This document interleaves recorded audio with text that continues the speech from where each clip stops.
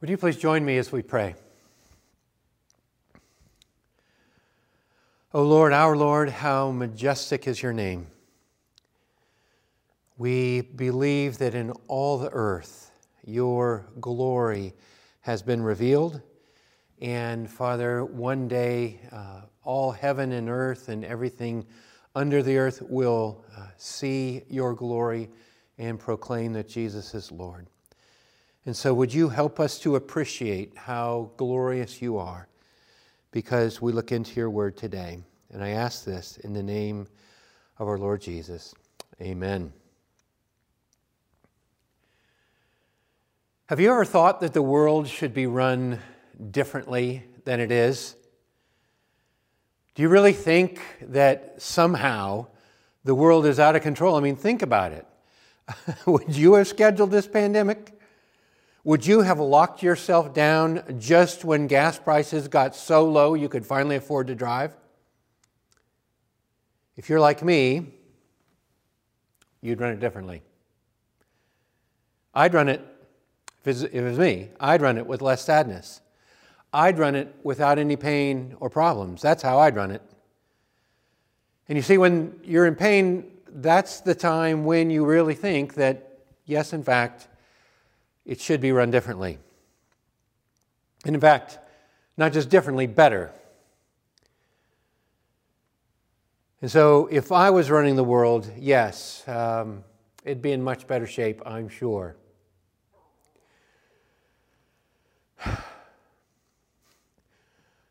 That sounds like a pretty stupid thing to say, doesn't it? But that really is a struggle, because I really do feel like it's not how it's supposed to be. The world is somehow disordered and out of control. And for 38 chapters in the book of Job, he has argued this very thing with his friends. He argued that he was right and that God should be running the world differently, that God was somehow mistaken in the way that he ran the world. The friends thought that the world ran by a formula, and it was simplistic, and it didn't make sense to them either. And so we come to the speeches of God here at the end of the book of Job. And I have to ask you, what would it take for you to realize you could not, in fact, run the universe? What would God have to do to convince you that He does have it under control, even when it looks like it's not under control? That's what God does in these speeches. And in His first speech, He told us that He has the physical universe under control. And here in this second speech, in Job 40 and 41, God tells us that He alone controls the moral universe. While the physical universe seems out of control, He's got that. When the world is uptight about climate change, and then a virus somehow changed the face of the globe, God's got the physical universe under control. But the bigger problem, I think, for us is, does God have the moral universe under control? I mean, think about how many people believe that the things we're experiencing with this virus represent a moral issue, that it's some great conspiracy where evil people are intending to do evil things by the way that they're responding or having us respond to the virus. That's a moral problem.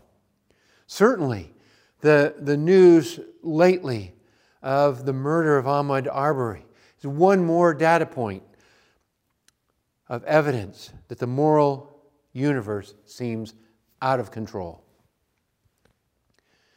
And so God's first speech suggests that He alone is in control of the physical world. He created it. He sustains it. He challenged Job to explain it. And Job responds by silencing himself as he realizes that he and God are in completely different leagues when it comes to running the world. Now that's already been established, and Job's already conceded that. So why does God keep going? Why does God make a second speech? What is God trying to communicate with us in this second speech? I believe that he wants to communicate that he alone can control the moral universe, that God alone has the justice and the truth and the moral compass and the holiness to run the moral universe. So why are you better off letting God be in control of the world, even if you think you could do it better? Because you don't have what it takes for the job, and He does. That's why. So God gives Job two reasons why Job should let go of the reins and let God run the world. The first is a direct challenge in verses 6 through 14 of chapter 40. In this direct challenge, God simply says, Job, you lack the judgment and control to be in charge of the world. You are not up to it. You don't have the abilities or the moral character. So God introduces a challenge in verses 6 and 7. And He uses the same words that He used in chapter 38, verses 1 and 2, when He said, dress for action like a man. I will question you, and you'll make it known to me. Dress for action like a man. That should be a signal that this is not going to be a pleasant conversation. Job, brace yourself. Or I suppose you could say, God was telling Job, let's take this outside. Because Job has called into question God's justice, and God is ready now to defend himself. Can Job really call God unjust? Look at verse 8. It says, will you even put me in the wrong? Will you condemn me so that you may be right? The heart of Job's defense was his own innocence. He was innocent, yet he felt God was condemning him anyway. He essentially condemned God in order to justify himself. Yes, Job was righteous. But in order to establish his defense, he had to make God out to be unjust. That's what God calls into question there. And I have to say that God is not alone in this. So many people are quick to take the moral high ground against God. They're quick to count Him unjust for suffering, unjust for His judgment, or for sending someone else to hell. They deem Him unfair when they see people suffer. And so we can shake our fists at the Scriptures, which seem clear enough on the issues, or we can shake our fist at God Himself for being so unfair. We can't see justice well enough, though, to tell God what He ought to do. I think there will be a lot of people who get to heaven one day, and those who have been indignant with God for doing things the way that He's done them, they'll put their hands over their mouths like Job does in these few verses.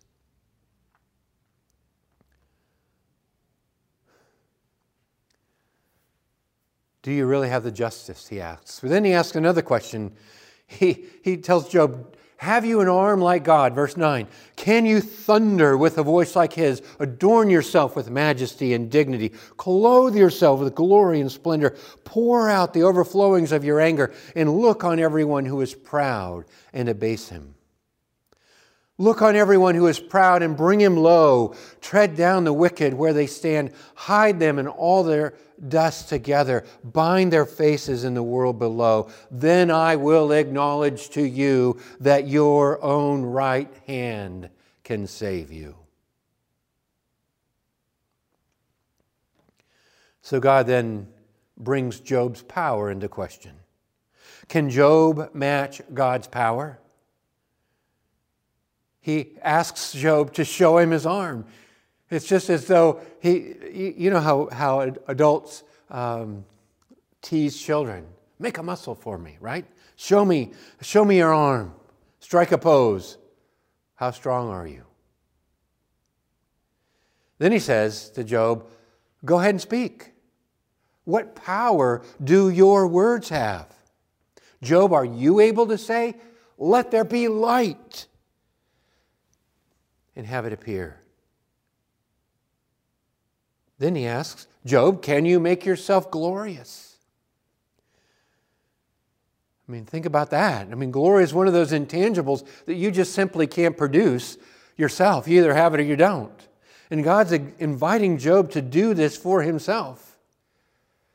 I mean, what if I ask you, why don't you go ahead and array yourself with splendor? What would you do? Maybe you'd go home, put on something nicer?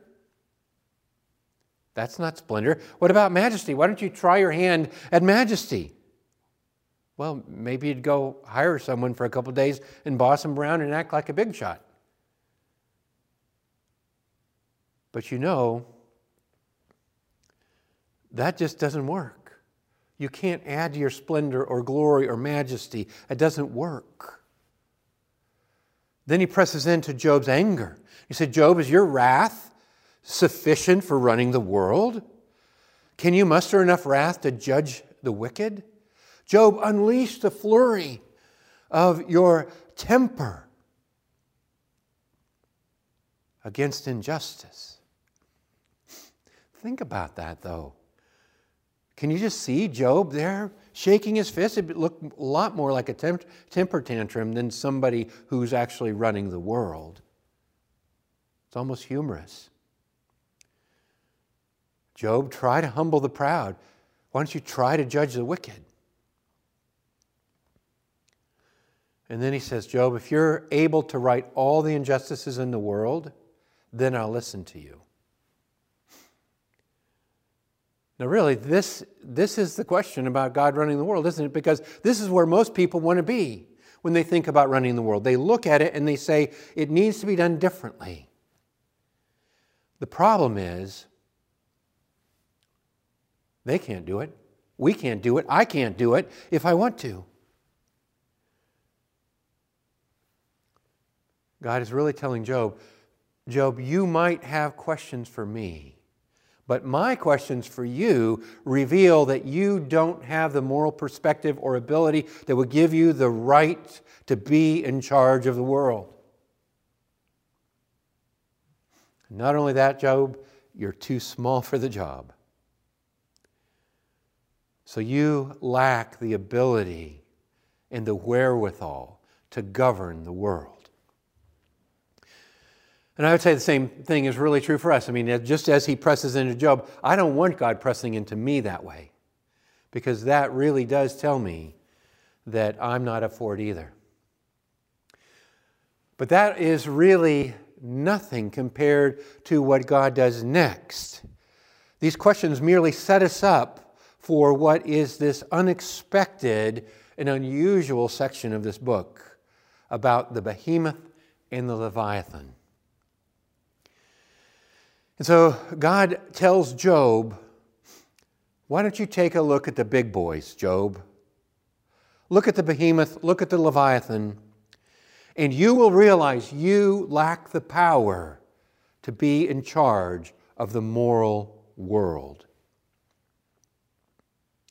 What kinds of creatures are this behemoth and this Leviathan. They don't really perfectly fit anything that we know today or have discovered in the fossil record. I asked that question, and so I uncovered a number of possible suggestions with a simple internet search. Some of the suggestions about behemoth include that the behemoth is the land of the earth as opposed to the sea. The behemoth is the self-propelling steam engines of the 1890s. The behemoth is a rhino or a hippo or an elephant. Someone even suggested it's a North American continent as viewed from space. And likewise, the Leviathan has a number of guesses. Perhaps it's a dinosaur that traveled on the ark. Perhaps it's Satan himself. Perhaps it's a crocodile or a whale or a kronosaur or a dragon. Or maybe it's a submarine complete with radios. Or it's the sea itself, or merely symbols for evil. And my personal favorite, again, the continent of Eurasia as viewed from space. Why do people have such a hard time figuring out what these things are? What are they doing here, and why does God bring them up now? The question is really not what are these animals, but really why are they here? See, my understanding of this has changed, I'll have to admit. And I believe that God's second speech here is all about the moral universe, while the first speech was really about the physical universe. I think what God intends the reader to think is beyond merely, what animal is this? Can I guess it from the clues you give me? I think rather, when the behemoth and the Leviathan are mentioned, I think he wants us to feel the fear of the ancient mariner at the prospect of the sea monster swirling under a ship, or to be awed as the hunter looks out at the distance at the behemoth, who is inconquerable and immovable. As I mentioned, these animals don't really correspond to animals that we know about now. They come close, but then we have to add some things and compromise in our descriptions. And so my best understanding of this is that these animals represent spiritual power and darkness. They represent Satan and evil. And they strike fear in all who would consider them. Just like the prospect of Satan attacking Job in chapters 1 and 2 strike fear and alarm, so the behemoth and the Leviathan strike fear and alarm. It is the reaction to these beasts, not their physical description, that the writer wants us to really feel and understand.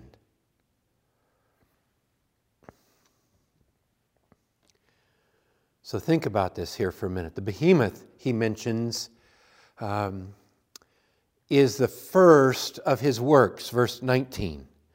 So let him who made him bring near his sword. God says, I am the only one really who can bring him down. He is the first, or the largest and most prominent of all of God's creation, yet he is no threat to God. And God's question is, what can you do to him? The behemoth is the image of unstoppable strength. He is an enormous, inconquerable beast.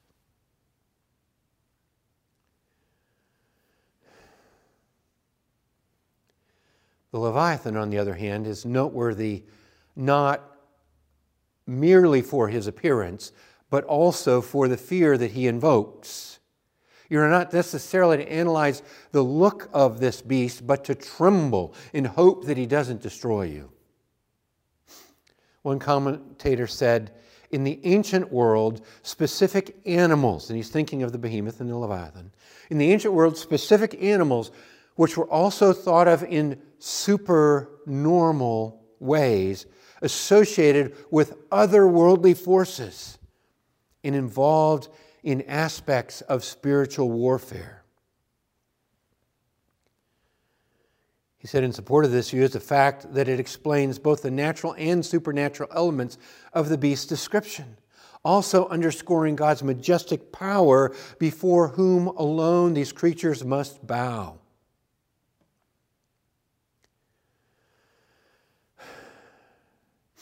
And the same commentary goes on to say, it would seem correct that it is wrong to forge a radical disjunction between the natural and supernatural worlds. Instead, the behemoth and Leviathan belong to both. These beasts, in their size and ferocity and untamable nature, are evidence of that dark power rooted in the universe itself, which shadows all life. I think what the writer of Job wants us to understand, what God in his speech wanted us to understand, is that these beasts point beyond themselves to a dark and terrifying spiritual reality. So let me explain more why I think that, and I hope that you'll see it as well.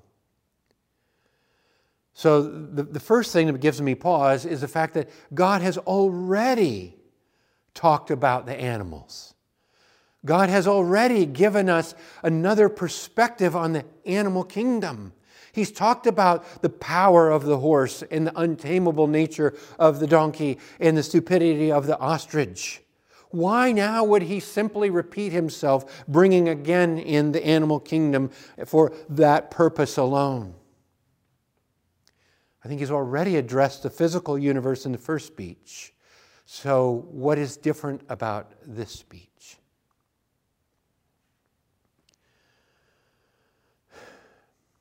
The second reason I think he's pointing beyond this to a spiritual darkness is that the Leviathan is almost always supranormal when it's talked about in the Scriptures. So this isn't the first time he comes up in Job.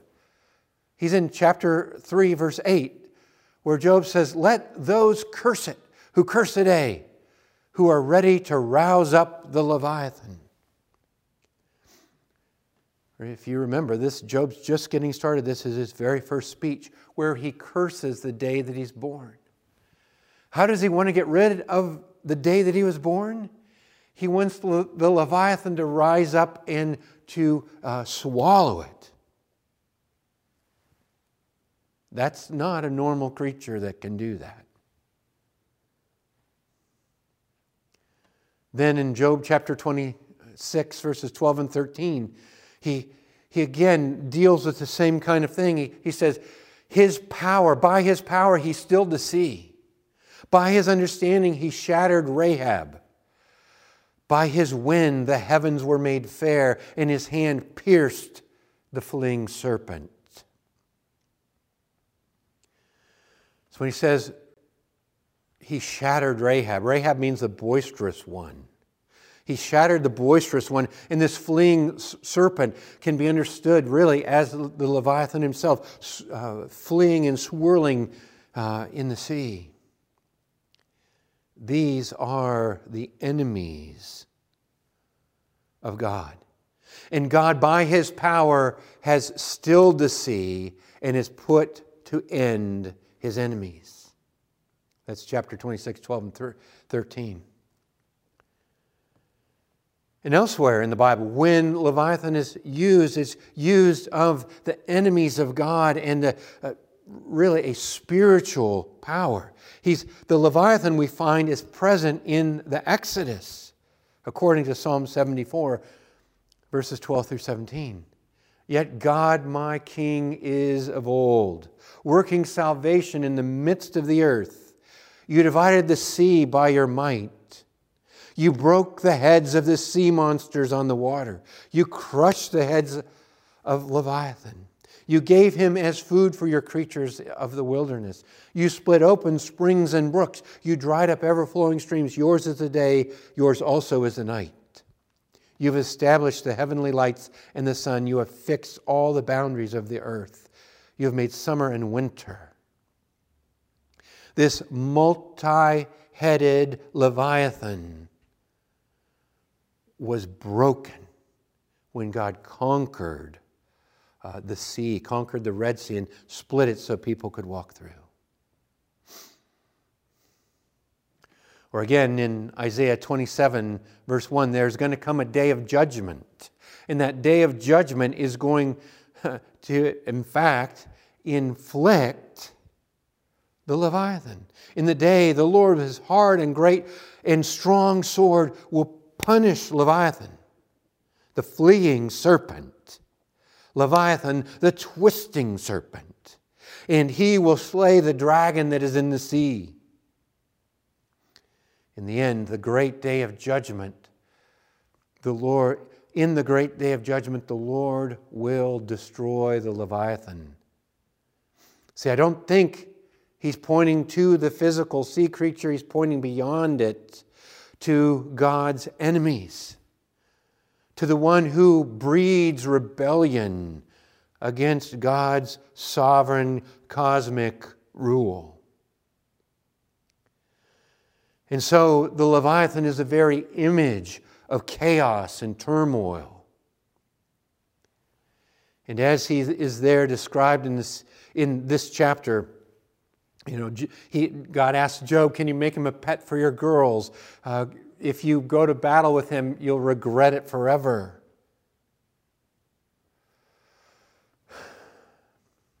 And can you handle that? God says, it's not a problem for me. The other reason I think that this is a spiritual thing has to do with the structure of the book. I've tried to present the book of Job from a structural perspective, where we have the first couple chapters dealing with the scene in heaven and Job's loss. Then we have this long section that has several cycles of conversations with Job's friends. And then we have Elihu come in and set us up for God's two speeches. And then there's the ending next week.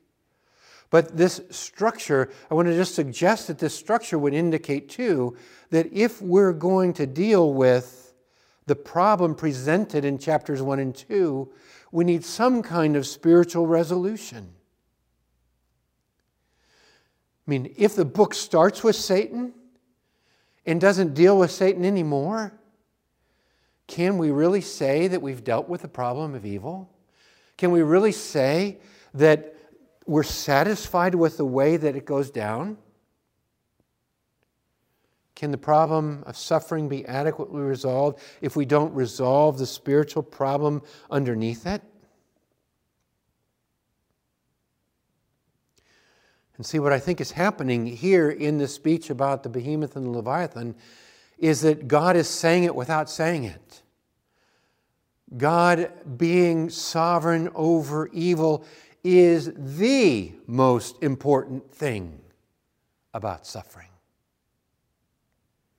If all God did was control the physical universe, it would be a small comfort if the moral universe was still out of control.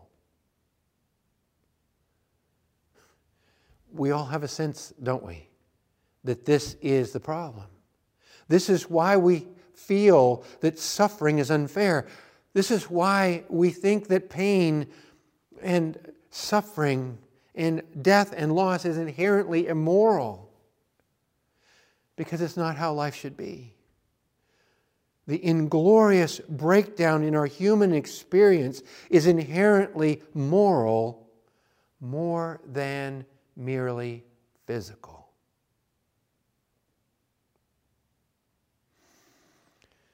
And so if Job and his friends argue about the mechanical way that the world works, and God in his first speech answers that physical mechanical world, Then we go to the beginning of the book where Satan and the spiritual reality is brought up, and now God answers that with his spiritual control over Behemoth and Leviathan.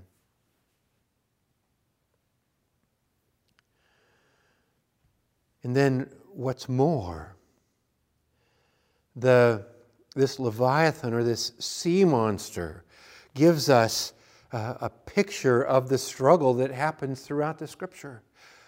In Genesis chapter 1, we're introduced to a world that was formless and void, where the Spirit hovered over the waters. The sea is in chaos in the beginning. And then we see all of this struggle, even with the Leviathan, like I've already read, throughout the Scripture, and then we end up in Revelation with a crystal sea, where the sea is no more. And the turmoil and the danger of the sea and its sea monsters has been taken care of as it points to the end. Okay, think about it. Let's go back over it again. The Bible begins with a serpent in the garden. And the Bible ends with dragons and beasts being slain by the Lamb. And here in the book of Job, in the very center, we have God asserting his authority over the rebellious serpent, the fleeing, writhing Leviathan. So God says in Job chapter 41, verses 8 through 11, lay your hands on him. Remember the battle, you won't do it again. Behold, the hope of a man is false. He is laid low at the sight of him. No one is so fierce that he dares to stir him up. I just have to say, that is a spiritual problem, not merely physical problem. I had somebody the other day tag me on Facebook that with, you've probably seen the T-shirt or something that says that I'm a pastor because a ninja a devil stomping ninja isn't a real thing. And that makes me so nervous because of what it says here. No one is so fierce that he dares serve. I'm no devil stomping ninja. But I know a God who has conquered him. And that really is what I do, is I just trust in him. And I point people to him, because the safety is not in the way that I might deal with this spiritual reality, but the fact that God can deal with it. And then look at what God asserts here. In verse 11, who has first given to me that I should repay him? Whatever is under the whole heaven is mine. See, no one has the hope of overcoming this giant Leviathan.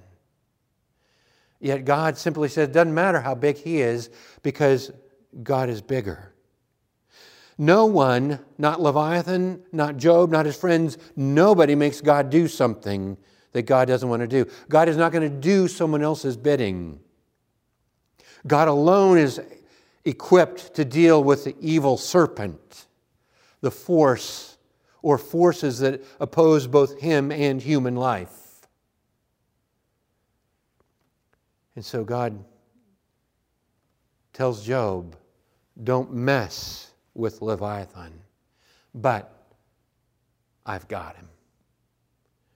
Again, it reminds me of the very beginning of the book when God said to Satan, you can go this far and no farther.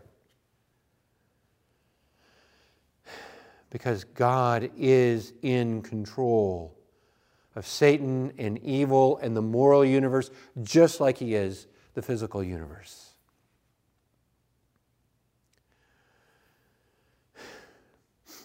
And so why do I talk about it that way? What do I want you to do as a result of this message? The first thing that I want you to do is I just want you to stand in awe of God.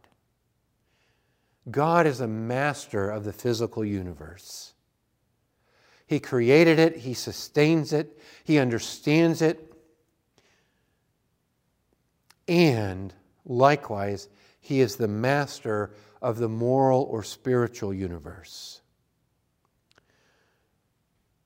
I want you, as a result of this message, to deal with God as God.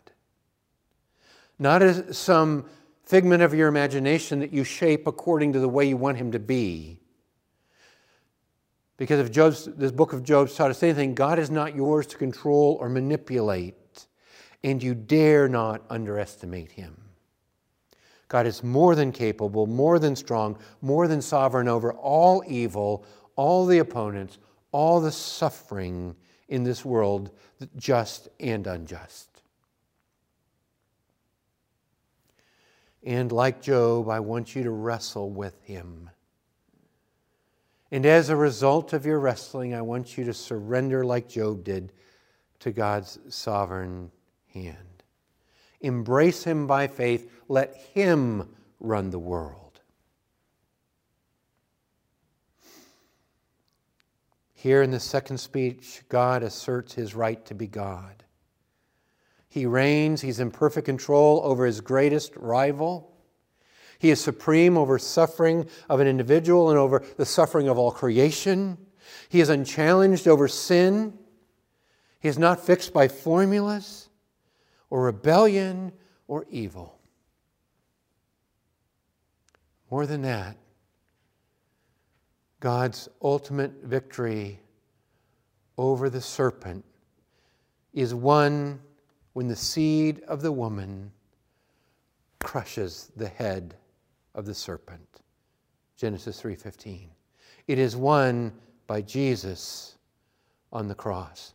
All the venom, all the fire, all the rebellion is absorbed by Christ on the cross, and He emerges victorious from His tomb. Listen to the way the Bible writers talk about this. 1 John chapter 3, verse 8, he says, the reason the Son of God appeared was to destroy the works of the devil. In Colossians 2:15, He disarmed rulers and authorities and put them to open shame, triumphing over them in Him. And then in Hebrews 2:14-15, since therefore the children share in flesh and blood, He Himself likewise partook of the same things, that through death He might destroy him who has the power of death, that is the devil, and deliver all those who through fear of death were subject to lifelong slavery. What Job, this last speech of God here in the book of Job, is pointing toward. It's pointing toward Christ, who finally and forever conquers Satan. He destroys sin and the devil and death, and He rises victorious, and He stands at God's right hand, and He is our victor, our champion. And He alone governs then the moral universe, so that there is not anything physical out of His control, nor is there anything spiritual out of His control. Elections and viruses and justice and nations are all under His control, as are the spiritual powers that drive evil and injustice. The spiritual powers that promote suffering, that hurt people, that kill people, that defame the name of God, they have been conquered. I believe that's the message of God's second speech here in the book of Job. And more than that, I believe that it is the message of the cross of Jesus. That you no longer have to fear the darkness. That the grip that fear or evil or suffering or depression has had on you, that grip is broken by the death and resurrection of Jesus. And so it is His victory that we celebrate here in the book of Job. And it is His victory that gives us the final resolution to the problem of suffering. That the evil of it has been taken care of by Jesus. Let's pray. Heavenly Father, we are humbled at the question. We're thankful the questions went to Job and not to us. And Father, we do believe that you are greater than any rival. There is no God like our God. That your name is majestic. That you have conquered sin and death and the devil by the cross and resurrection of your Son. And so, Father, we rejoice in that. We are confident that you hold us, and there is nothing that can take us out of your hands. And you have proven this over and over. And we thank you that you have revealed to us again that there is no power that can challenge you. So we safely and confidently commit ourselves to you again. In the name of Jesus, amen.